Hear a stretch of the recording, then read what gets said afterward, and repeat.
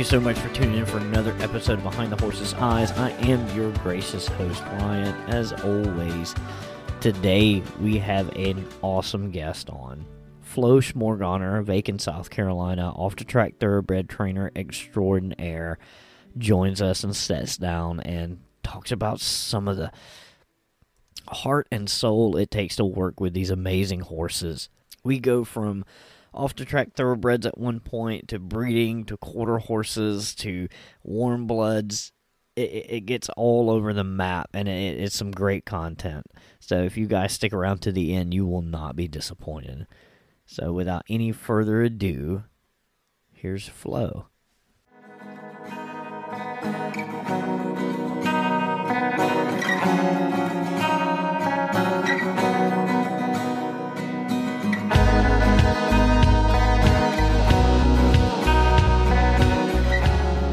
Today we are joined by Flo Schmorganer of Aiken, South Carolina. Actually new to Aiken, South Carolina, correct? Yes, I am. Well, new again. I think you've been here before? I've been here a couple times just visiting. When I was working in Maryland, I would come visit every so often. Well, tell us a little about yourself. What is your story as far as horses go? And a particular type of horse that you are known for? Yes. So I started riding in Colorado. I was 7 years old. So in 2002, I started with the Pony Hunters, where I had an abundance of gray ponies to ride, and I got somewhat successful in the Pony Hunters, but as we all know, we can't always stay the size for the ponies, so I continued on, went on to do the equitation, was pretty successful, ended up having some great rounds in some Washington International classes, and afterwards, the horse I was riding was sold, so I decided, hey, you know what, let me just go straight to the jumpers, and I did that for a few years until I was 18. I ended up finishing at meter 20, which is about 4 foot, and then went active duty in the military, and while I was doing that, I started really getting into the off-the-track thoroughbreds. So what is with the off-the-track thoroughbreds, I get asked all the time about my opinion on off-the-track thoroughbreds, and I always tell people my opinion doesn't mean nothing. And the reason being is I've never actually worked with them other than I owned one that was the giant biggest baby you'd ever want to meet. There was no run in this horse. We were so concerned that we actually had this horse vetted because we were concerned something was wrong with him. No, he just was lazy. And I'm talking Jockey Club papered off the track thoroughbred, over 16 hands, laziest thing on the planet. So was it just happenstance that off the track thoroughbreds came into your life, or was it at the time back when they were, a lot more affordable? Was it something that you saw, that you could get into on your budget? I mean, what drew you to off the track thoroughbreds? Well, my first off-the-track thoroughbred, I had her when I was 12 years old. She was about 15 hands, maybe a little bit bigger. Had a very unsuccessful racing career, and turned her into a show horse, or I didn't, the people that owned her did. Turned her into a show horse, and they bred her to a big warm blood stallion, and after she had the baby, they said, you know what, I know you're looking for a lease horse, we're kind of done with her. And that was my first introduction to off-the-track thoroughbreds, and I immediately fell in love. She's small bay mare, so much try. I mean, you point her at a jump, she's going to get you both to the other side, however she sees fit. She, just a good, solid mare.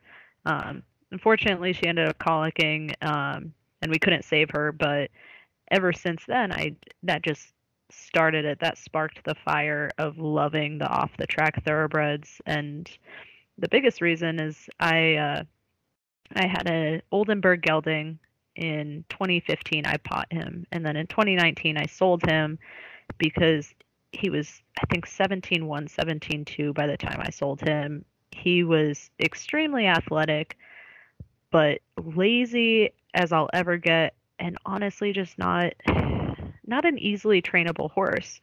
So I sold him and I bought a little thoroughbred mare. And I was in California, and one day I saw an auction online of this big, beautiful chestnut gelding.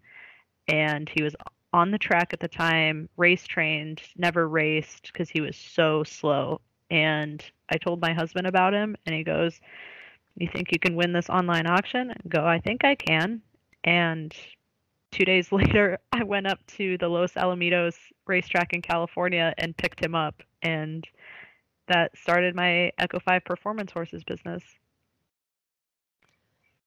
So, with your business, what are you doing with these off the track thoroughbreds? What is your end? What are you doing currently, and what is your end goal? Let's put it that way with your business. So currently, I'm just finding off the track horses. Usually, I go for something that has not had an injury, just is retiring because it's unsuccessful, or is a war horse that is ready to retire. I go for either or, and I just want to give them a chance at a sport horse life. Um, we all know that the horse business isn't really very profitable, but these horses, it really is just for me to help them find a home. For people like me that don't necessarily have $50,000 for a sport horse, but want to go to a show and compete and just have a good time on their 10,000 and under budget. So, as it stands right now, with your business taking off the track thoroughbreds, which is obviously a labor of love for you, and more about the horse and your connection personally with these horses in particular, because I'm also aware that sometimes the off the track thoroughbred can kind of be a forgotten horse to a lot of people. Unless you're in that niche of horse, most people don't even think about them. I've seen them as cow sorters. I've seen them do ranch work. I've seen them all over the place in the Western world too, and that's definitely becoming more popular. Um, I'm not sure you're going to take one out there and compete at a high level, um, but in my particular industry, the barrel industry, I do see off the track thoroughbreds quite a bit competing at a high level, Oh, yeah. and also being horses worthy of breeding with a quarter horse to make an appendix. Um, in your honest opinion, getting into off the track thoroughbreds, is this a smart idea for somebody just starting out as a trainer? Starting out as a horse trainer, depending on their experience, really determines my answer. If this is their first time training a horse ever, hard no. Telling them right now, because these horses come off the track extremely fit, and a lot of people don't match that same level of fitness, especially if you're just getting into the training side of the house for the horses. But someone that's, let's say, trained 5 horses, maybe one of those they started under saddle, did the whole colt breaking game. I think an off the track is a great next step for them, but someone just starting out, I would not get one straight off the track. I really just wouldn't. There's so much that these horses, I don't want to say go through, but they are trained. And a lot of people talk about you have to retrain them. Yeah, we're retraining them, but not that much. They come from the track, usually knowing how to cross tie, knowing how to hot walk, knowing how to pony. But the fitness level is what gets a lot of people, is these horses, their workouts might be a mile and a half long at a gallop, and if the horse decides while you're retraining them that they're on a straightaway and that's what they were taught is to go hard and just gallop as fast as they can, most people aren't going to be able to handle that, or they're not going to want to handle that. I think a lot of people miss the point with thoroughbreds as a whole is, you know, they look at warm bloods and horses of that caliber and they go, well, that's not really for me because, that's a warmer horse. That's a hotter horse. And they forget that. And they look at thoroughbreds and they go, well, a lot of people have thoroughbreds and they forget that technically the thoroughbred is a hot blooded horse. Right. And its temperament is generally going to be higher than your Oldenburg or your Dutch warm blood or your Irish warm blood. On the extreme level, we're talking some can make Arabians look like kittens. Right. 100%. And every thoroughbred I've ever run across is different. That's not saying it can't be a good pleasure horse for someone. But as far as thoroughbreds as a whole, how do you feel about the whole breed or the direction the breed is going away from track horses? Let's just step away from track horses and look at them as the sport horse industry. How is the thoroughbred going for you? Because I'm not in that world. That's fair. I have two very mixed reactions in regards to what people are doing for the horses off the track. I love it. I see more people getting into thoroughbreds. I see a ton of incentive programs. I see a ton of shows. Everybody wants more thoroughbreds to come in and they're making it happen. However, the biggest issue I have with the jockey club specifically is they don't allow for artificial insemination. And that means we're we're breeding horses for the now, not for the future, because we don't have samples of secretariat lying around that we can breed a horse to and create a horse that will last through its entire career and will run fast, right? We're just rolling the dice with the thoroughbreds that we're breeding because the majority of breeding from thoroughbreds is for racing. Right, wrong, or indifferent, that's where we're at. And they're not creating a horse to last, unfortunately. And over the past probably 15, 20 years, we've seen it get progressively worse with how many horses that come off the track because of soundness issues. And while I love the breed, I don't think many of the people that are breeding to improve the breed. They're just breeding for the short term because, in all honesty, most racehorses will retire at 3 years. And after that, they're going to sell the horse and try again with another one.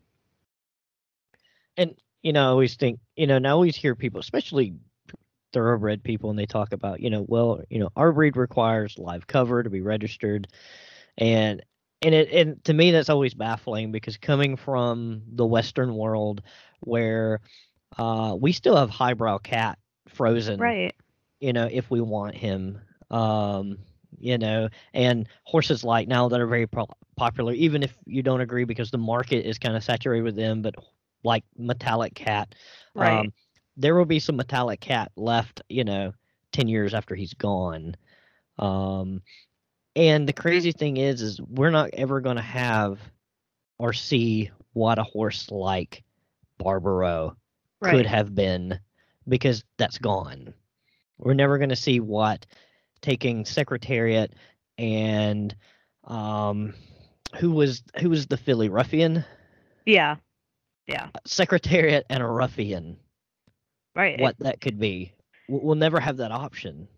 Right. And I mean, do I think it's a good thing? I think in a lot of aspects that's a really good thing because then the thoroughbred breeders on the track could just continuously breed fast horses with a complete disregard towards soundness. But at the same time, the one thing that all of the really great thoroughbreds on the track had in common was they were able to finish a lengthy career relatively sound. And we're not breeding that. We're getting lucky with a few. We're getting lucky with horses like Justify, American Pharaoh. Um, we're not breeding the same kind of quality, and because we don't allow for artificial insemination, it will always be a roll of the dice. Yeah, and I'm in 100% agreement with you. And obviously, I am on the outside looking into your industry because it's different from mine. But I look at and I make the comparison, and I always say quarter horses, even though I'm not technically a quarter horse guy. I always say quarter horses because they're not doing everything right, but the things that a lot has done has benefited the breed. It's every breeding. Most people have the mentality of down the road and not Right. so much right now. And now you do have a handful of people that are breeding for right now. They want that next top rainer, and they don't care how they get it, and they don't care what comes after. They want that money right now. But it has turned into the industry as a whole. It's all about that equal stat number Yep. at the end of the day, and they want They want $80 million. And a lot of people see dollar signs and they think cruelty. Well, in that industry, dollar signs usually means longevity of a horse and a Right. horse that's done well and stayed healthy.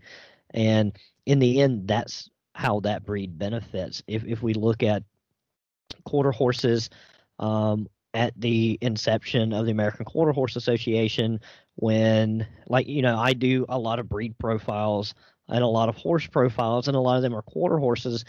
And you look at those horses and they died at 22, they died at Right. 19, they died at 25. Now we're looking at quarter horses. Oh, he died at 36, he died at 40, he died at 33.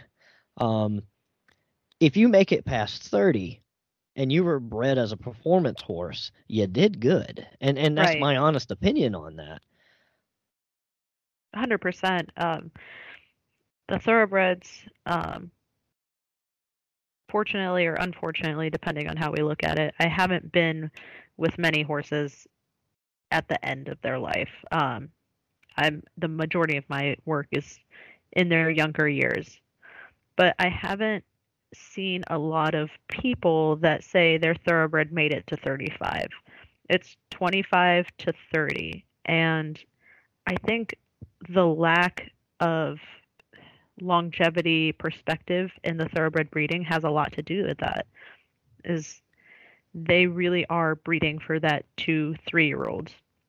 And a lot of horses, even if they have an extremely successful 3-year-old career, they will retire them and not have a 4-year-old career. They won't test them as a 4-year-old, which at 4, that's when at least their legs are almost finished developing. So it's definitely the thoroughbred industry isn't working hard enough to correct their deficiencies.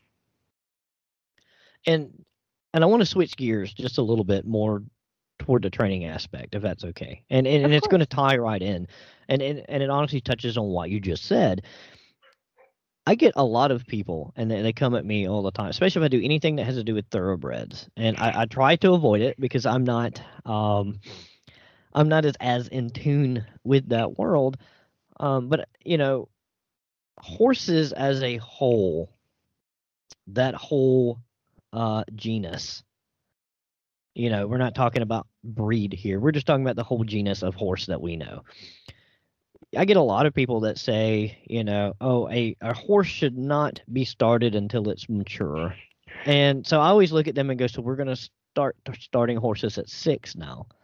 Right. And you look at the research, and the research says, and I want your take on this because this is how I read it, and from what I have read, and you may know more, you're more in the know than I am, is that what a lot of researchers are saying now, that horses that are started later and end up in a performance atmosphere later are more prone to more prone to injury and more prone to life altering events that may cause them to be euthanized in their early teens as compared to horses that are started at 2 and 3 stand a chance to live longer. And you were talking about thoroughbreds. I've seen thoroughbreds that never touched the track and died at 19 and 20. Right. So I don't think the track plays a part in those horses dying at a young age. Right. So what is your take on the age argument with starting horses later compared to earlier? My take is, if the knees are developed, let's go. Right. For me, working with warm bloods for the past 7 months, it's given me a little bit perspective on breeds. And I know a lot of people might come after me for this one, but breeds do develop a little bit differently. The bigger the horse, the slower they will go. However, I don't think it's reasonable to turn out a horse for 4 years, wait for their legs to be completely developed before you start doing any work with them. I don't think it's unreasonable to sit on a 2-year-old and do walk trot for 10 minutes every 2 days or every other day. I think it's really healthy for them. And I think there's a direct correlation between soundness and slowly working a horse up correctly to do the work that they're meant to do.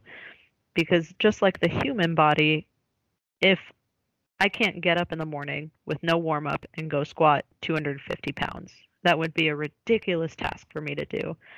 But that's what a lot of people in the horse world are doing right now is they're saying, I'm going to wait till my horse is 4 to start them. I'm going to wait. I'm going to turn them out in the field. They can do whatever. And at 4, I'll start the groundwork.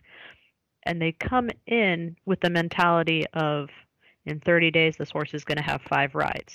For 30 days from halter broke to 5 rides, walk, trot, canter. And I think that is one of the most ridiculous ideas in the entire world because not only is it a complete shock to the system for the horse, they're still so young and you're introducing so many different tasks to them that you are setting yourself up and your horse for failure, especially if someone says, okay, I have this 4-year-old warm blood. After 30 days, they somehow have it walk, trot, canter. That there are so many holes in that horse's foundation. Whereas if you took it out as a 2-year-old, did all the groundwork, and at 2.5, 3 years old, you're doing pony rides around the arena, that horse, when it turns 4, it's going to have the answer already to a ton of questions. At the same time, yes, they're not developed yet, and there could potentially be issues with starting 2-year-olds. But if done correctly, there should never be an issue, and it in fact will help the horse with its soundness longevity in the future. Well, and the other night I got an interest sparked by a comment that was left on a TikTok video, and so I started digging. I ended up on Texas A&M's website, and I'm a firm believer if it comes from Texas A&M, it comes from Auburn, or it comes from UGA, and it has to do with horses, pay attention. Because they do some amazing things with equine health at all 3 of those schools. And so I was reading this paper at Texas A&M, and Texas A&M is saying that, and this researcher, I forget the name, and they'll probably never listen to this, but if somebody knows it, I'm sorry. This researcher was saying that from the group of horses that they tested, horses are peaking athletically between 3.5 and 4.5 years old. That was their athletic peak out of so many horses that they'd done. Some were around between 3 and 5. Some were like 3.5 to 4.5. Some went to 6, but the average was 3.5 to like 4.5 or 5.5 years old. That was their athletic peak. So if you're waiting for a horse to completely mature at around age 6, that horse's peak physical fitness has already passed, according to this research. Right, and I'd love it if you'd send me the article because what I find interesting is now switching over to the jumper side. The international 5-star is set at 1.60 m, which is approximately 5'3", and to go and jump a horse that height takes 10 years of training at the very least, and 10 years is quick. I mean, the majority of the horses in the Olympics were somewhere between 12 and 15 for the show jumping portion, some even older. Same thing with dressage. To get to the Grand Prix level in the FEI and have a chance at the Olympics or some other events, those horses are between probably 15 and 17 years old, and that's just the amount of training it takes to get them there. But I find it interesting because these horses, it takes so long for them to get to that level. The warm blood world really does try to not start horses until 4 years old. Granted, I have never seen an upper level horse with a PPE done come back that it didn't have maintenance, if that makes sense.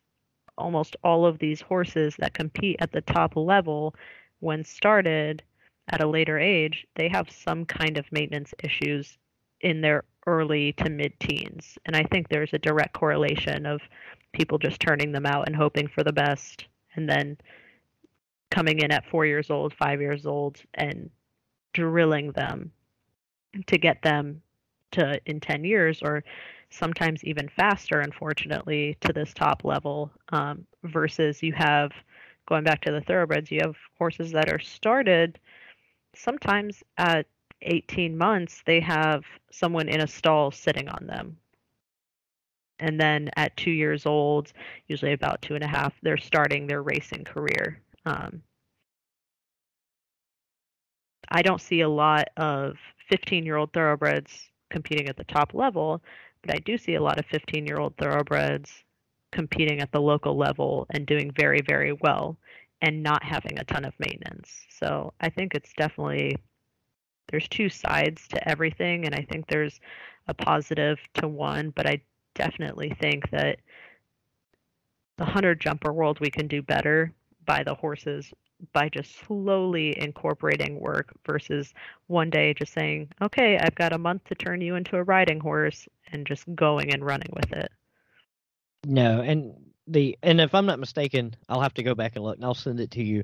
What their test was a flat run, Ah, that makes sense.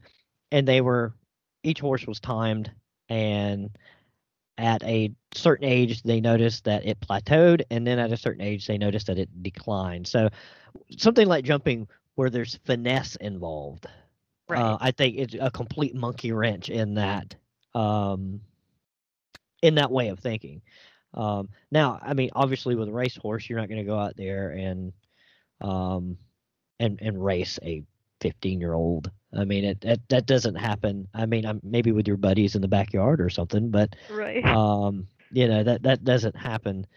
Um, but yeah, I found the research kind of fascinating, and even though that I think it was a mixed bag of horses, quarter horses, some thoroughbreds, and um, just everything they could throw in there to kind of get a sample size. So I found it super interesting. But touching on what you were saying about the 30 days, and everybody's got this idea in their mind that 30 days is the magic number. Right.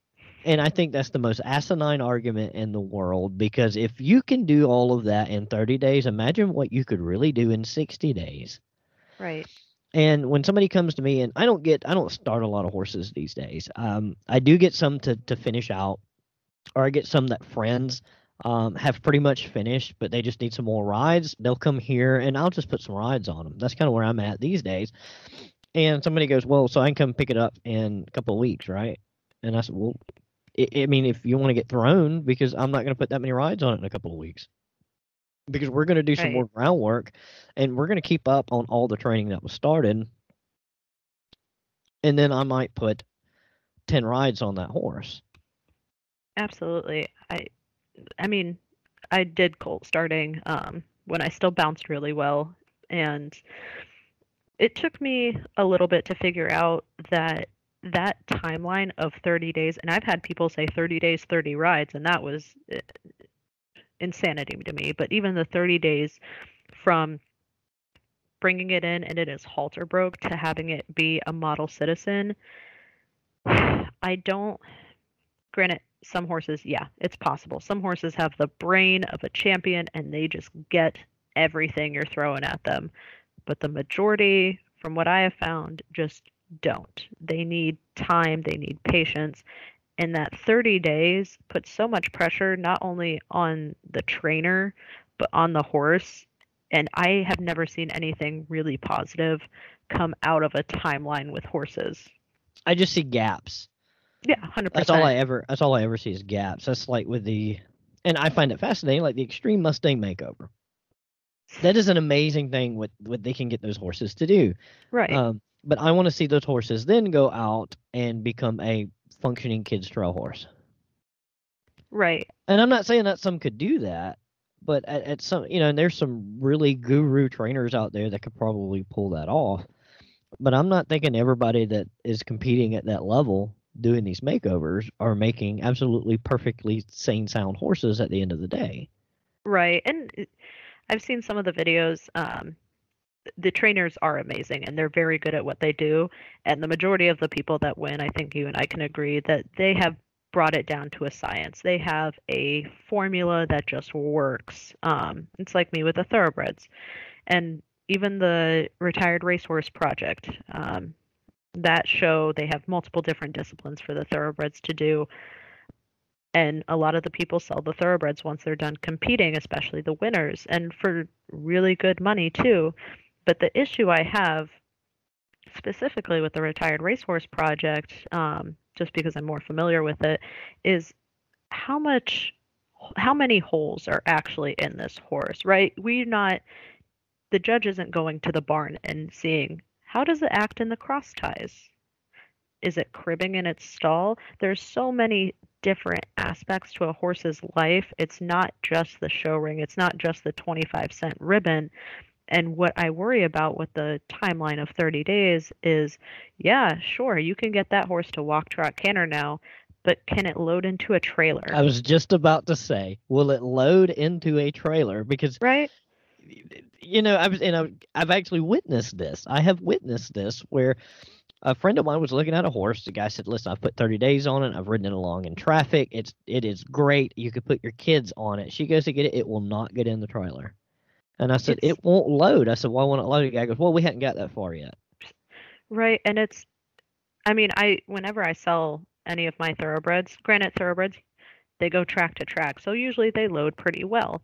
But on the off chance I get one that hasn't really done that, I send a video to any prospective buyer of it loading in the trailer because one, it's people like to see everything about a horse, good, bad, or indifferent.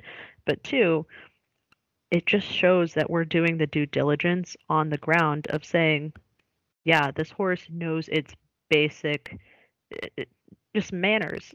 Well, to me, trailer work is a part of desensitizing. Right. And it's a step that if you're going to have, especially if you're going to take a horse and it's going to be a family horse, they're going to want to load that horse and go trail ride and go ride with their friends and whatever. And honestly, what you said dealing with thoroughbreds, maybe I think that's my problem why I don't consider myself a really good trainer is because I'll take whatever crap somebody will drop in my yard and say work with. It would be a quarter horse today and a spotted saddle horse tomorrow. And I'm looking at this gated thing going, well, what are you supposed to do? And maybe Right. I just need to just narrow it down and go, you know what? I do really good with quarter horses and Morgans. I'm just going to stick with quarter horses and Morgans. For me, the thoroughbreds, they kind of just found me, and I always joke that it takes a special kind of crazy to get along with thoroughbreds, but it really is because all the thoroughbreds that I've gotten, and I mean straight off the track, they raced 2 weeks before I got them, or less than, and they would take them off the trailer, and I'd grab them, and we'd do a little tiny bit of groundwork in a round pen or in the arena, wherever, walk them around a little bit, and then I would go cross tie them, and they would stand in the cross ties for a little bit because that's something I need to gauge. And if they were really good in the cross ties and I didn't need help, I'd saddle them up by myself and bridle them up and do all of that the first day they step off the trailer. I mean, this is maybe an hour of them being home because, in theory, this horse should be used to getting off the trailer, going to its stall, and then getting brought out for a workout or getting brought out to go do something, anything. So, why, as a thoroughbred trainer, would I stick it in a field for 3 months when this horse, I can make this transition extremely easy by just going and working it the first day and teaching it something and seeing for myself how easy is this horse to teach? Can it move off my leg? Oh, awesome, it can move forward off my leg. How about going over a pole? Will it do that? And I mean the very first day I get them, this is all things I do with them. Excuse me. And every single horse that I have sold has been to either a child or a beginner to intermediate adult amateur. Isn't that how it's supposed to be, though? I mean, honestly. Yeah. I I never one horse I marketed as a pro horse.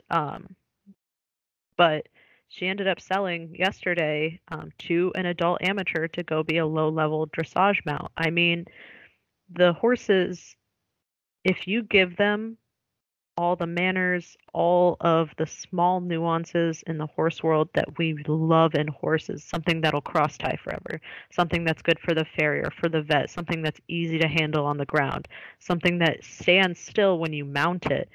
I mean, these small, tiny things, they will always have a good home.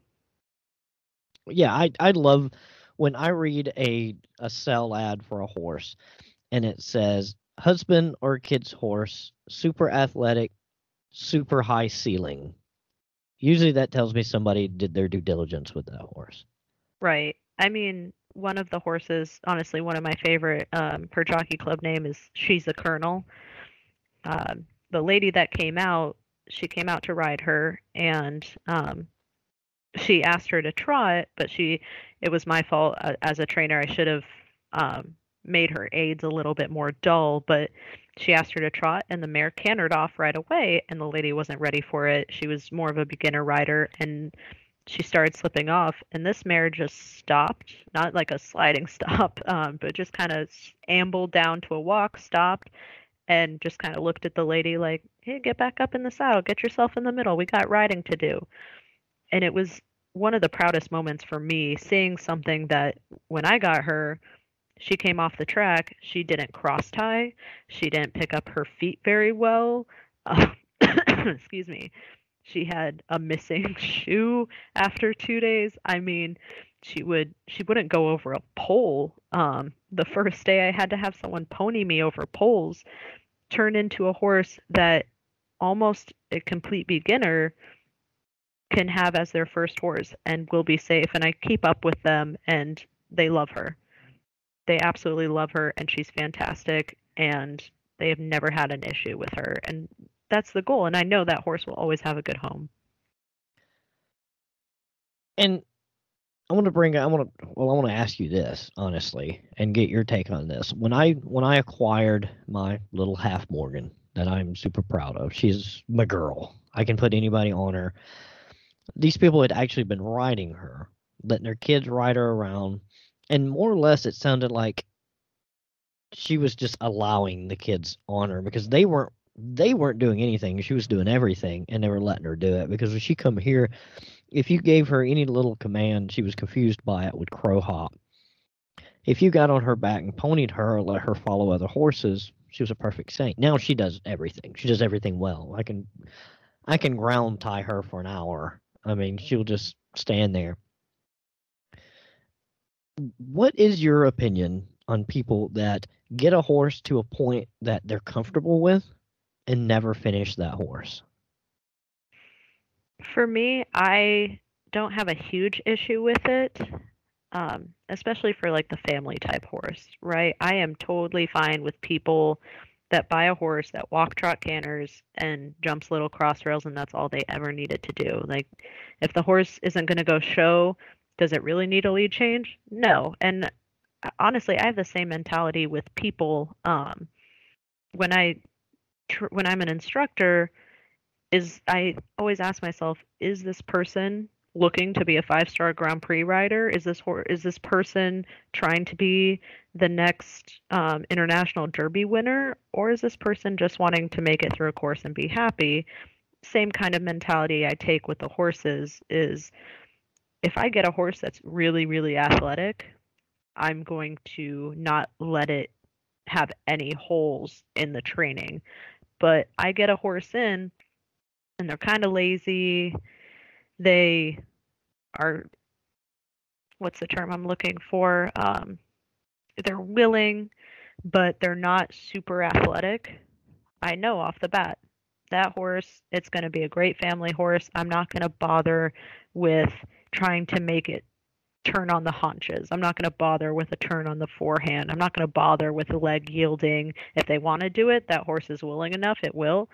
But for me at that point, I'm guilty of it too. I get the horse to the point where anybody can sit on it, anybody can do walk, trot, canter, jump a few cross rails, maybe a lead change, but I just get it to the point where I know I can hand it off to a kid or a intermediate rider and that horse will do its job and not have an issue and that rider will be safe. And we're in 100% agreement. Not every horse needs to do a flying lead change. Not Right. every horse needs to be able to jump, 3 meters or whatever. The uh, I'm not in the jumping world. Forgive me. No, it's all good. I'm just trying to think of the metric system. It's that's you got to equate that to feet for me to get a full understanding. Yeah. The 5'3". That's pretty much the top for Grand Prix. Okay, so oh man, I was going like 9 feet, wasn't I? Yeah, Yeah. a little bit. Yeah, almost Heck, nine if you feet. find a horse that can jump 3 meters, send it my way. Wasn't there a horse in South America that holds that record? It was almost 2 meters, or I think there was one that did hit 2 meters. There's been a couple passants that they they got up there. I think like meter 80, meter 90, which bless those riders' hearts because I could never gallop up to a jump that looks like a brick wall that is almost 6 feet tall and go, I'm a jump that. Knowing my luck, it'd be one of those jumps where there's like water on the other side. Yeah, I don't even mess with those. The but I've always looked at it this: if the horse is going to be a kid's horse, a husband's horse, and to me, a husband's horse is always for the husband that didn't ride, but the wife rides, and he needs a pony horse to follow around on the trail. A husband horse or a horse for an older person that's been away and wants to just come back and have a nice relaxing ride. Right. If it goes, stops, and loads, and will tie, that's really all they need. It's good. Exactly. And I granted there's like in the dressage world there's no such thing as a finished horse because they're constantly training them and aiming to be better. There's always things that they can improve on, but in the hunter jumper world we really don't differentiate between a finished 3 foot horse and a finished meter 60 horse. The difference is the price point because in theory a 3 foot hunter should have all the same buttons as the International Derby horse. One is more athletic, one jumps higher, one is $1 million, one is, if it's a warm blood, 50,000, if it's a thoroughbred, 7,500. Well, and I've always considered the term, and I used finished a lot, and a lot of times I use the term finished incorrectly, which I think a lot of people do. The thing to me with finished is almost like saying I'm done doing anything. Right. And to me that's almost not fair because you're never done. I know in my industry, I've horses that are 14, 15, 16 years old. They're still competing at a super high level, still making money. They are still in the practice arena working on shoulder and cans. They're still working on, you know, their alignments. They're still working on how they act in the alley Right. every day. Yeah, and we do the same thing with um for me the hunters is definitely where I am more trained or where I focus now, but we're always trying to get the horse to the point where it literally can go through an entire course on almost no contact and do it flawlessly without the human. I mean, I've seen a couple finished horses in the hunter ring where I can honestly say like that horse has nothing left that it needs to be taught. Jumpers are a little bit different just because the courses are so technical in regards to the turns, the striding, and the hunters. It's outside line, diagonal line, outside line, diagonal line. They might spice it up with a jump on the quarter line, but it's supposed to be mundane. It's supposed to be boring. And the more boring you can get it, eventually you should, in theory, you should be able to turn the horse out in the arena, point it at the first fence, and it's going to go through the entire course flawlessly on its own. I look at, every time I ever drive high, especially up 302 or somewhere like that, you know what I'm talking about? And I see all those jump courses and people's yards. It always looks like a jumbled mess. I never know. I'm like, how do you know? How do you know where to go? This is just So, me asking you at this point. so honestly, I have forgotten my course so many times. In the hunter ring, I love it because you can only jump the jumps in one direction the majority of the time because there's like flower boxes and a whole bunch of stuff in the front of the jump, so you can only jump it one direction. In the jumpers, it gets a little tricky because the verticals where it's just one jump, trying to explain it in the best way so everybody could understand, where it's literally just one pole up top and few below it. That one you can jump literally any direction the majority of the time. Um, the Oxers, they will have a couple of poles. You have a front rail and a back rail. The back rail will just have the one pole and nothing underneath it. The front rail, from where you jump from, it'll have a couple poles in between that and the ground. So at the very least, the horse has something to see, that it's not just two poles in the air, because that's quite the unfair question for the horse. I got tasked a few years ago with building some jumps for a farm in Aiken. I know nothing about jumping. I was a carpenter by trade, and I went out. I looked at a few of the jumps. They told me we want something like this. I said okay. I go back, do my research, build it exactly how it is. We go to deliver it, and they said go put it on this line or whatever. And I, I ended up asking one of the guys who was exercising a horse, and I said, "Where is this at?" And he just starts laughing. And so yeah, it's always been confusing to me. And Yeah, he and points me in the right direction. the terminology we use alone is so incredibly confusing, that's for someone that's not in the hunter jumper industry. I mean, if I say oxer and nobody ever has heard that word before, they don't know what they're looking at. I mean, you say an outside line, you're going, I have no idea where to draw this line at. I mean, But to me, or outside would mean toward the rail of right, of, and of it the is. arena. It is, but if I had a working student and I said, I want you to set a 5 to a 2 oxer vertical oxer, and to someone that isn't familiar with it, I just spoke gibberish. It sounds like a new type of phonetic alphabet. Right? And what it means in all actuality is I want a jump with two rails that's a little bit wide, to 5 strides, to a jump that is just a vertical. There's no width to it. And then I want 2 strides afterwards to be another jump that's wider. And it's just small nuances like that that I always laugh at, that hunter jumpers can talk to each other about their entire course, and someone that's not in the industry could look at them like, I have no idea what you just told me.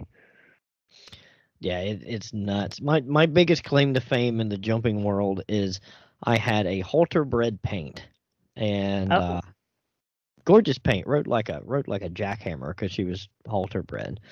And a lady was looking for a horse. I said, "Listen, this is the queen of boss mares. If you bring her here, she needs to be by herself for a little while." And she obviously did not follow directions. Called me like a month later and was like, "Can you come get this horse?" And I said, "No." I no, said, ma'am. "No, ma'am." I said, I laid this out. I said, "Now, if you're going to do something horrible to this horse, yes, I'm on my way." I was like, "If you're just mad because you didn't do what I told you to do, then no." And so she ended up she goes, "I'll just give the horse to my daughter." And I said, "Okay." Gave the horse to her daughter. Her daughter used it as part of her lesson program, still does. That horse Wow. jumps now. There you go. This is a stocky, mainly quarter horse bred paint that's halter bred. That's jumping. So that was my little addition to the jumping world. Y'all are welcome for this nice roan that I sent that way. We always love to see color in the hunter jumpers. There you We're go. obsessed with it. I mean, everybody rides a bay warm blood now. We love to see. I mean, even a gray horse is flashy to us. The Yeah, and I've noticed that too. In my world, roans, palominos, specifically blue roans are like the ultimate. Everybody loves a blue roan, and a lot of real flashy paints. Right. Um, they're man, color. We love color over here. Um, but stepping in a little different direction, where do you see yourself in 2022? What's your goal this year? Not not 2022. not necessarily business wise, personally, your personal growth with horses. If it has to do with business, then so be it. But Honestly, I'd like to find at least 3 nice thoroughbreds. And I mean, not like I'm going to personally go compete them nice, but nice, that good personality, and sell them to um, just a couple people in Aiken so they have a fun horse to go take lessons on. And then I want to compete my personal horse. It's been almost a year since I've done that with her, and she's progressed so far that I finally want to enjoy the fruits of my labor. I finally want to go and have a good time with my horse. Well, I'll make a deal with you. When you get back competing, I will dig somewhere. I probably got a pair of slacks somewhere. I will throw in a pair of khakis and a polo, and I'll go watch. Oh, I would greatly appreciate that. I need some, at least maybe you, my husband, like clapping for me because the first time competing her, while we did extremely well, there was quite a few rough moments. See, and I always love that, especially with equestrian sport, is that I've noticed. I used to think, you guys over on the dark side were, oh, so uptight, and that it was not like it was with us. And I noticed once I got more into the horse world here in Aiken, you guys were just as rowdy as we were. You were cheering Oh each yeah. other on, patting each other on the back, and and I was like, oh, they're just like us. Oh, They very really much so. are. When we're running cans, our friends are right up on the rail, Oh and yeah. as we go to make our first turn around the first can, they're right there hollering hey. Somebody's on the other side hollering hey, and then they're telling you bring her home, run, let's go, clapping, whistling, and doesn't matter if you knocked all three down, they're patting you and the horse on the butt on the way out. Yeah, I think that is a little bit different. That one aspect is if we have a really bad round, our friends are there and they're just going, "Wow, that was awful." Oh no, we do Like, that. oh, okay. See, yeah, we're not different at all. It I mean, really is. we'll say good job at sucking. And then, but here's the thing. Here's something too that in my world, in my industry, that you might actually find funny. If you knock two cans down, first of all, if you knock one can down in the NBHA, it's no time, unqualified ride. In rodeo, it's Oh, in rodeo, it's a second penalty. They'll not so much time. So, pretty much, if you knock one down, you're out of the money anyway. It doesn't matter. In the NBHA, one can down is no time. So, wow. if you knock two down, it is tradition to kick the third over. Oh, how funny. Yeah, it is tradition to kick the third one over. They're trying to make a rule right now with the United States Equestrian Federation for the hunter jumpers, specifically the jumpers, that if you have more than 5 rails down, you are eliminated. Before is you can knock every single one down, and I've definitely done that on a green horse before. But they're trying to make it so after 5 rails, you are eliminated and you need to exit the arena. And got mixed feelings about that one, but I think that's kind of funny that if you Yeah, knock no, two if down, go for the third. yeah, so if you break pattern, yeah, that's a no time too in my world. And but it usually you got a running clock. There is a certain amount of time where they're just going to tell you to go. Generally, if you keep it under a minute, they'll let you do whatever. So if you Oh, break pattern, if you can get your horse straightened back out, and if nothing else, get it to lope the pattern, they pretty much let that slide, and they'll give you a time. see, Unless you completely blew and broke the pattern, then you get no time. But yeah, that's fair. In the jumpers, the buzzer will sound and you have 45 seconds to cross the start line and start your course. If the 45 seconds have elapsed, they start the time regardless if you crossed the markers. And if you cross the markers at 1 second and loop around as if you weren't ready to start your course, the timers have started, and that counts as a refusal if you turn your back to the fence or stop any forward motion. So if once you cross the starters, going over the first fence, every pole you knock down is 4 faults. But in a single fence, you can knock the whole fence down, and it's 4 faults. A refusal, I believe that's 20 faults, and after 2 refusals, you're eliminated, you're done.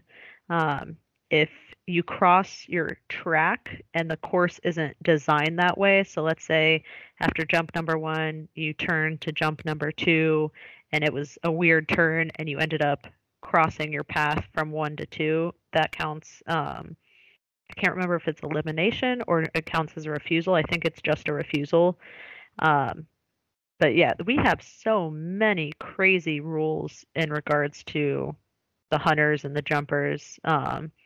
Shoot, the hunters, if you don't do the correct amount of strides, if you leave a stride out, which would be terrifying, you're eliminated. And if you add a stride, I think it's an automatic 65 points, which usually will Wow. take you out of the ribbons. Yeah, we have rules. A lot of people think we're just lawless heathens, out here in the barrel world. But we do have rules. If you go on the MVHA's website, we have rules. The funniest thing I have seen is that so, and I don't know. I need to look to see if this is official. I know in some sanctioning bodies, as long as the horse breaks the timer on the way out, it's a qualified run. I don't Oh, think that's the case. I think horse and rider need to cross the timer for it to count in the MBHA. But I do have a funny story. I had a jockey that was jockeying a mare for me. And if somebody out there listening has a video of this in Montmorency about 3 years ago at the District 3 show there, please forward me this. Autumn Bates, my jockey, loses a stirrup rounding the third can. She's trying to get it back, and while she's trying to get it back, she loses the other stirrup. So she just decides, well, I'm just going to wail on the horse with the quirt because if I'm coming off, I'm coming off.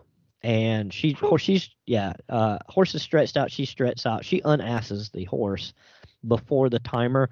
Her and the horse are side by side midair as they break the timer together. She hits the fence panel, oh, was perfectly fine. She'd hit the ground and rolled and hit the fence panel and then hops up smiling like, I'm okay. And then, you hear the words you never want to hear, lose horse. right. Because Oh God, that's my horse. my my nice super fast Quorab is now running wide open because nobody stopped her out the alley. And Oh, it's an open arena in the middle of the field there. So ooh, I think they caught her up where the trucks were parked. I looked at Autumn and said, "Are you okay?" I said, "Yeah, I'm gonna go get my horse now." But so yeah, that's you I don't your butt technically didn't have to be in the saddle, I don't think, because she won a paycheck. She was oh, qualified. Yeah, she got paid that night. It was 40, but she got paid that night. heck, that's pretty good. Us, you actually have to leave the arena on the horse at a walk. If you trot out of the arena or canter out or in, you are eliminated. Um, so if you ever hear hunter jumpers griping on barrel racers having no manners in the alley, that's why, because we are literally eliminated if we do not walk in Yeah. or out of the arena. Well, the thing always bothers me when people talk about, well, barrel horses they're really hot. Look at them in the alley, and I'm like, no, they're just eager. Like Right, nobody's really going crazy. Like nobody bats an eye when they see a roping horse that's antsy in the box. right, But they'll be the first to say something when a barrel horse is tossing that head a little bit and dragging them front feet or hopping up a little bit. There's not a buck probably in that horse. right. It's just eager to go to work. It's definitely, there's, for the hunter jumper side of the house, it's a lot harder to sit in our saddle. If we're being honest, there's just not a lot to it. So really, it's a safety thing for us. For if the horse is basically jumping up and down to go to the jumps, um, the rider might not stay on for that. No, I And don't want that. right, and half of the time, the rider, um, after your round will come in halfway through your round and just kind of stay on the rail as you're getting ready. So if we have a horse that's jumping up and down, acting kind of just, yeah, eager, but in our world acting crazy, it just poses a huge safety threat to all of us. And it's so easy to fall off with us, you Yeah. know. You guys are I'll use honey as an example. You guys are like the highly refined. Oh, I tell you what's even a better version, olive oil. You guys are like the highly refined, produced olive oil. You've taken it and you've harnessed it and you've refined it into something gorgeous. We just squeezed it out back. You know, I, we I take mean, the energy and we leave it raw. We were barely hanging on to it. yeah, I mean, We do have, granted, we have so many rules, just even like in regards to tack, in regards to our outfit, in regards to even what bits we can use, in regards to what martingales we can use, what spurs. I mean, there are so many small rules with us, and I think that's the biggest reason is why we like to, excuse me, be rude to other disciplines is because a lot of them they can just go have fun and wear whatever they want and have a good time. Meanwhile, we're feeling like we're getting choked by a small weak child with our collar all the way to our chin. Yeah. Well, technically, and, and it always blows my mind, and I've always been one when I go show, we have a rule in the NBHA. If you are showing at an NBHA event, you must have a cover on your head. It can either be a helmet or a Western styled hat. Shirt must be a collared shirt. It can be short or long sleeve, but it must be a collared shirt. Um, and boots. You must be in Western attire. All right. You go to a district show and it's t-shirts and ball caps. And it Yeah, always I it noticed. always irked me. And the rule says that technically they can refuse you your run. And the only times I've ever seen people be refused a run is if they're doing something dangerous or the horse is acting nuts. Now you'll see that actually often if a horse is dancing on its back legs headed to the alley, they might let him run and say you're not running again. Oh, You're gonna get hurt. Oh yeah, we have safety rules. A lot of people think we're just a bunch of hooligans. We do have safety rules. I mean, we are a bunch of hooligans, but we're not gonna let you get killed. that's fair. Ish. See, we think we're not hooligans, but then we go out there and go, yeah, go get killed. I mean, the But we're if you all the same on if we get together, I guarantee you can take a bunch of my people and a bunch of your people, put them on a trail ride, and we'll all be doing the same dumb stuff. Oh yeah, 100%. I mean, if you ever get a chance to go to Bruce's Field, I just want you to go watch the .70 to .90 jumpers because it is terrifying in the worst kind of way. I mean, people just ripping around a course because it's so small, you can make all the mistakes you want and you can go as fast as you want, and nothing usually happens to you. But yeah, it, like I always joke that sometimes the .70s and the .90s, that's where the lawless wasteland riders are, where they're just yeehawing their whole way around the course with no technical ability because you can get away with that. So like those guys in the extreme cowboy competition guys will be completely at home with each other. Very much so. And Yeah. don't get me Those guys wrong, are amazing, by the way. Those they are. extreme cowboy guys, holy crap. Yeah. You know who scares me though more, and I put them in your lot of people? The combined drivers. Yeah, they're terrifying. Who They're nuts. I There's just no amount of sanity in those people's heads. I just want to know who decided, you know what? I like cross country so much. I'm going to put a cart behind my horse and do it behind them. And It's terrifying to me. yeah, nobody on that side of the ball field can ever talk about barrel people ever again because we're just going to point to combined drivers and go, "You got those guys." That's fair. I think the saddle seat people also scare me a little bit. Oh God, yeah. More or less for the breeds that they ride. Right? Because I wouldn't. I'm scared to ride those breeds. I'll get on any rank thoroughbred. That's fine. I know what they're You gonna know do. They're what gonna to go fast. expect.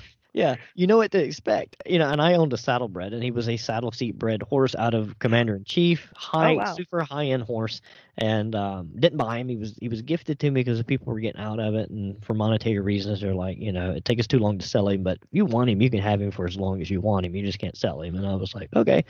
So I took him. His name was My Honey's Money. We called him Ben, like Benjamin. I know it's tacky. He was a cribber, so he didn't stay very long. But anyway, he was the sweetest boy, had the best personality, was scared of everything. And I can't stand a horse that's that way because he's so unpredictable. Right. He was so unpredictable that it was predictable that he was going to be unpredictable.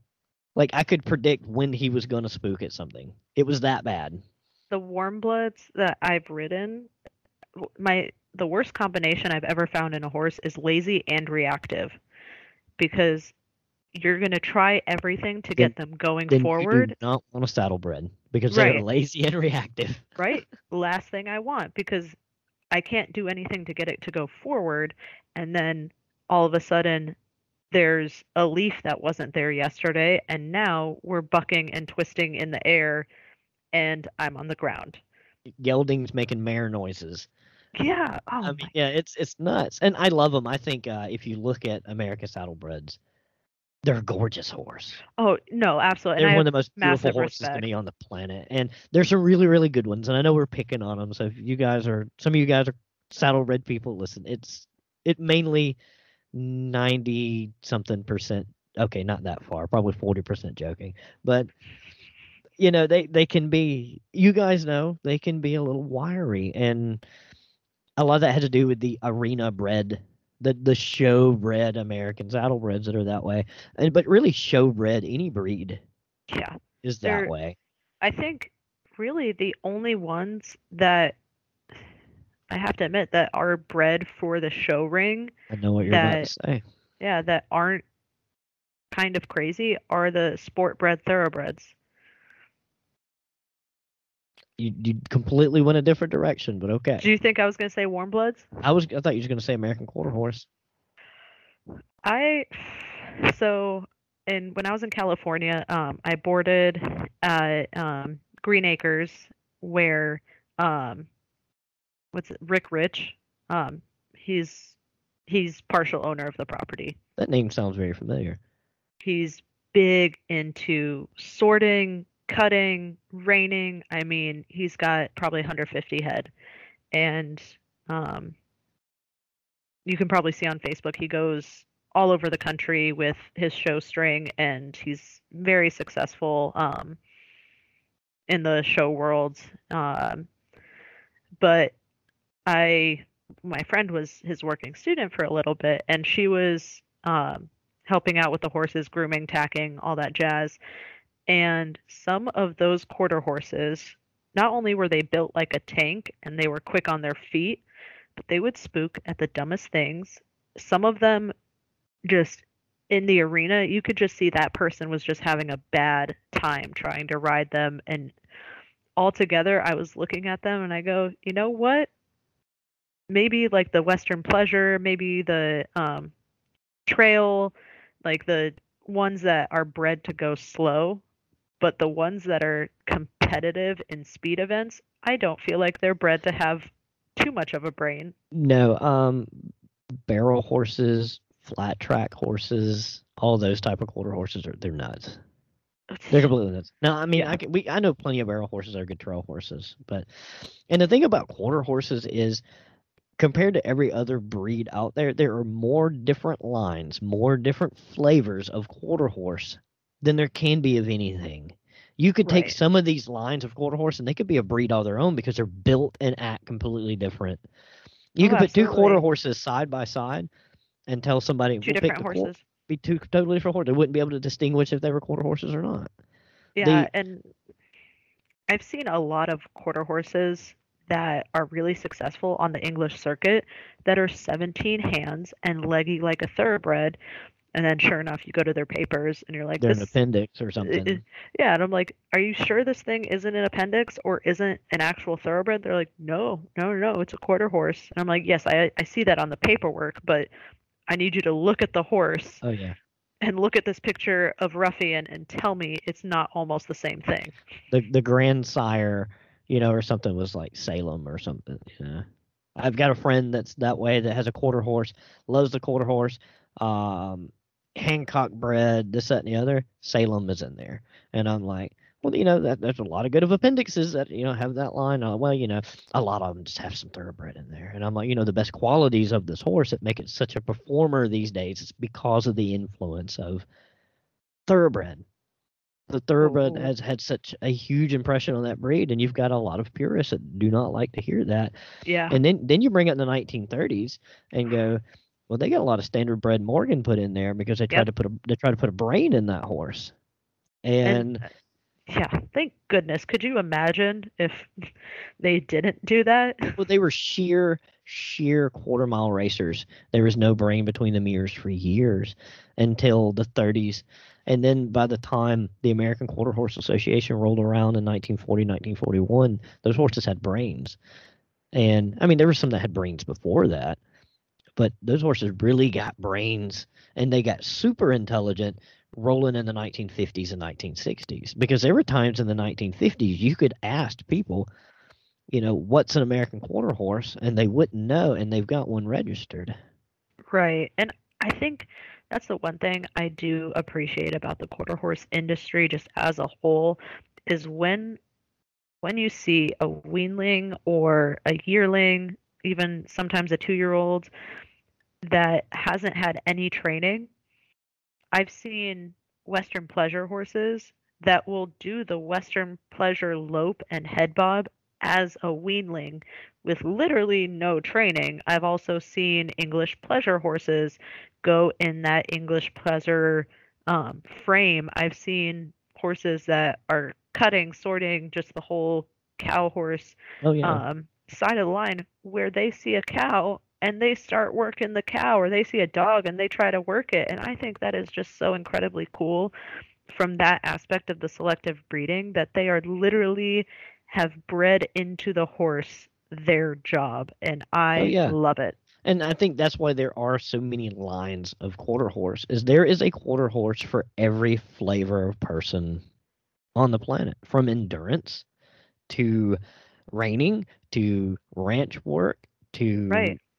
the English sport, whatever that might be, your flavor, to barrels, to racing, to you name it. There is a quarter horse on the planet for you. And even though I'm not, and I hate to, I always talk about quarter horses, and I don't really consider myself a quarter horse guy, but it's hard to hate on a horse that has gone through that much experimentation when it comes to breeding.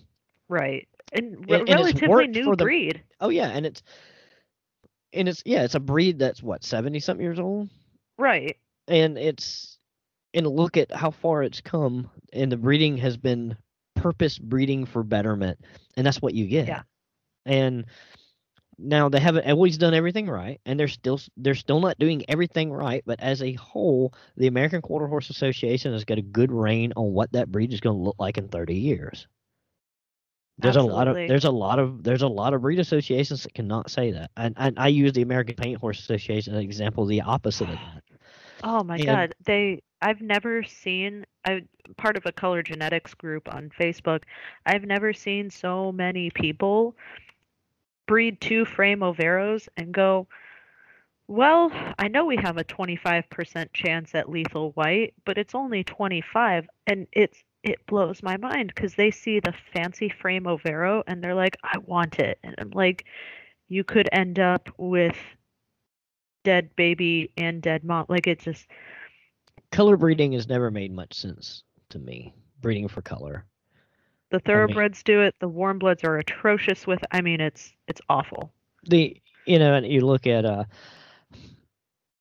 and I don't know. I don't blame color registries for that, because color registries to me has always been kind of the side that's the undercard of the fight. You know what I mean? Right. But and like the American Paint Horse Association, what really irks me more or less about them is, yes, we all know the paint is a breed. It is a defined genetic breed. Except when you check the genetics of most paints these days, they're quarter horses. Right. And they can be dual registered the Yes, majority of well, the and the time. American Paint Horse Association will let you register a solid, so Paint. you can, yes, Right. but it's It's not a paint. It doesn't have to be a paint. It just has to have paint in there. Also, right. they don't consider with thoroughbred influence as being an appendix. They consider that to be Right. a paint. I know quite a few thoroughbred stallions that are actually for the American Quarter Horse Association and the American Paint Horse Association Yeah. registered as studs for both, on top of so many other things. I mean, but this is the funny part. We dog on the quarter horse and the paint, specifically the paint world, for doing it, but the warm bloods do the exact same thing, but to an even farther extent of the majority of warm bloods aren't actually breeds. Oh yeah. They are registries. So it you take the horse to an inspection and let's say it's a stallion, and what you're basically asking at this inspection is my horse good enough Will it improve the breed?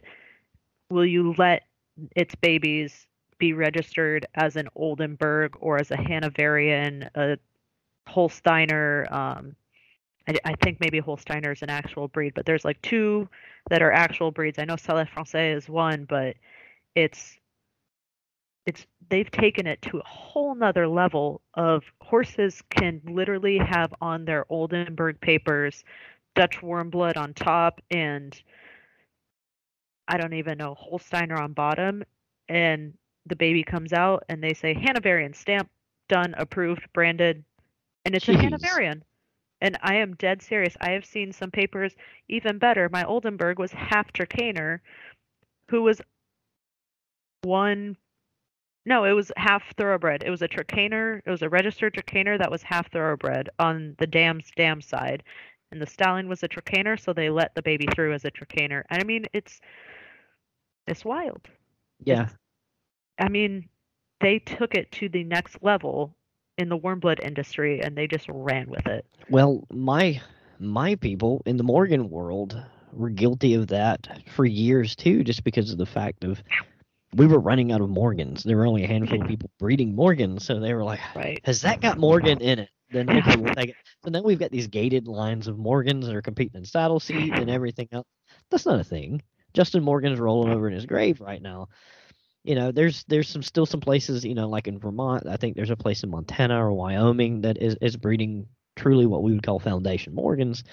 But yeah, that world's got crazy. The paint world has gotten crazy because there are some foundation paints that are genetically paints, but there's also paints that are registered paints that might as well just be quarter horses or Or or warm they might even bloods. be majority. Yeah, Um, it's nuts.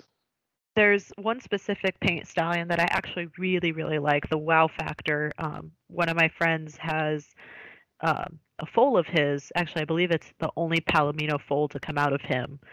Um, gorgeous, gorgeous horse. Conformationally, he is, I mean, very few flaws. Really improving the breed. But he's 18 hands, and he is a hunter under saddle paint. And while he's very successful in that world,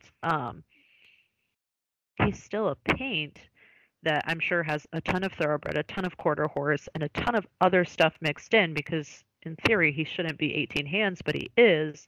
Yeah. And it while I love the actual stallion, it drives me absolutely bonkers to think that a horse that far outside of what the norm is for that breed Yeah. is standing at stud for I think like $2,500.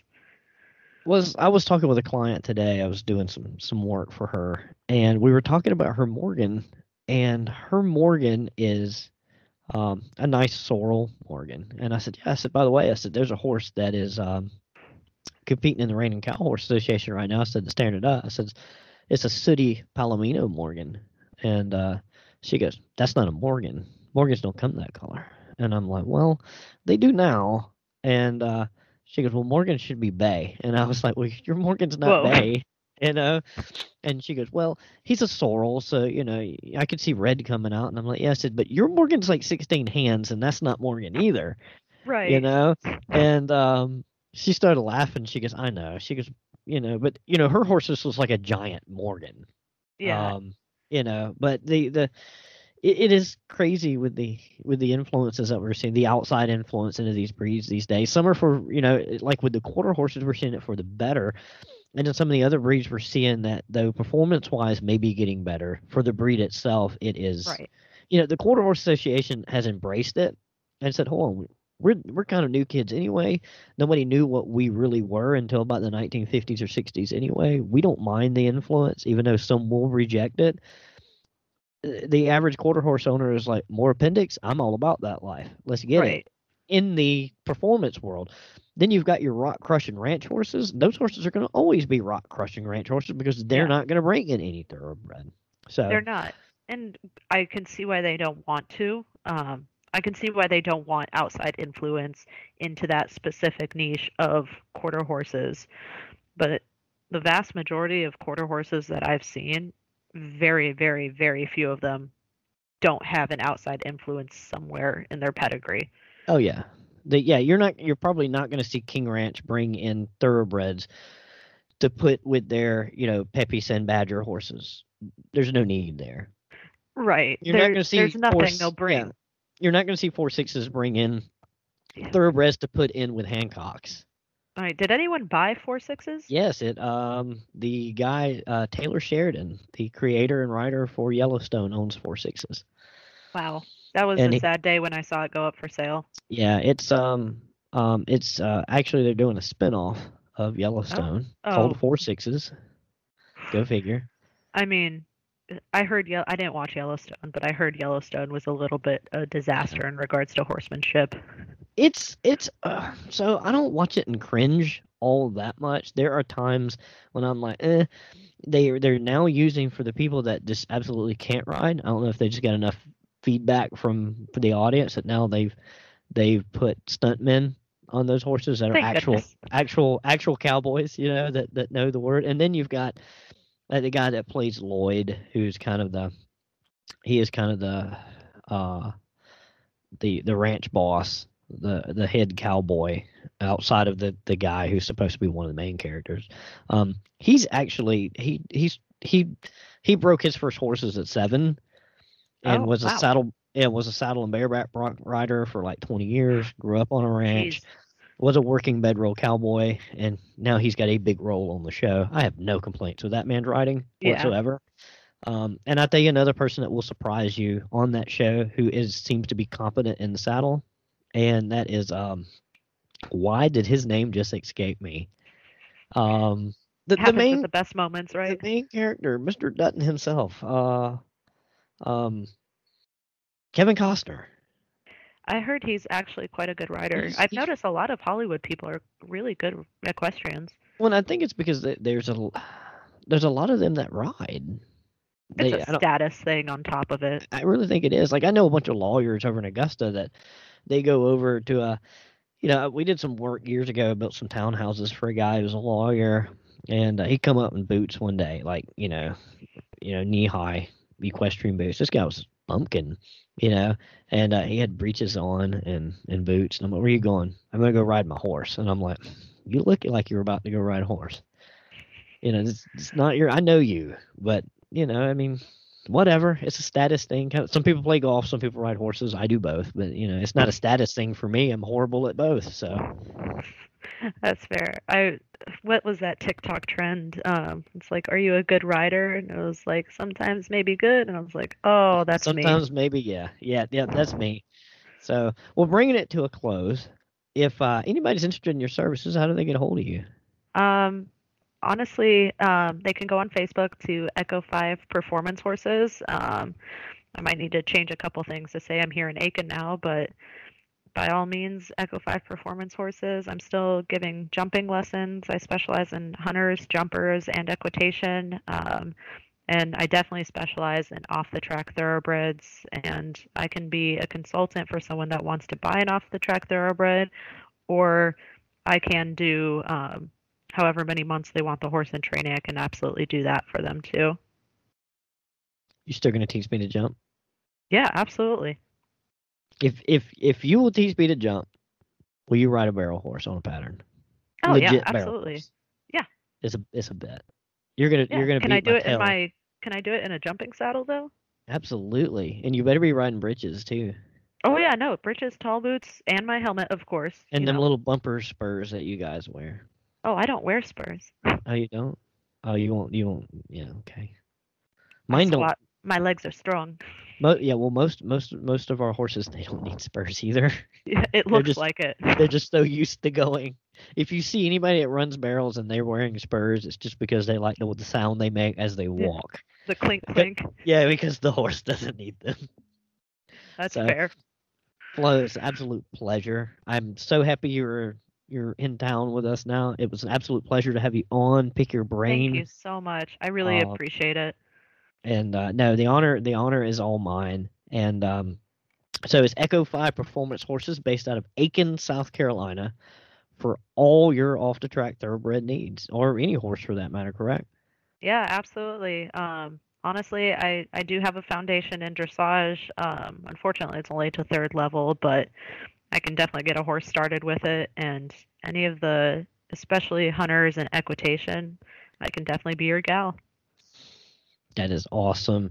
And again, I am so happy you came on. We'll have to grab you again another day, maybe a different subject. Absolutely. We went all over the place today, but you know what? That's usually a good sign when the conversation shifts and the information is out there. So we always have good conversations. We always seem to click with horses, and I love that. And I'm glad you're here in town with us now. So it's Echo 5 Performance Horses in Aiken, South Carolina. Get with Flo via Facebook and get your horse taken care of. Get you taken care of. Yeah, thank you so much for having me. It's been an absolute pleasure. Oh, you're very welcome.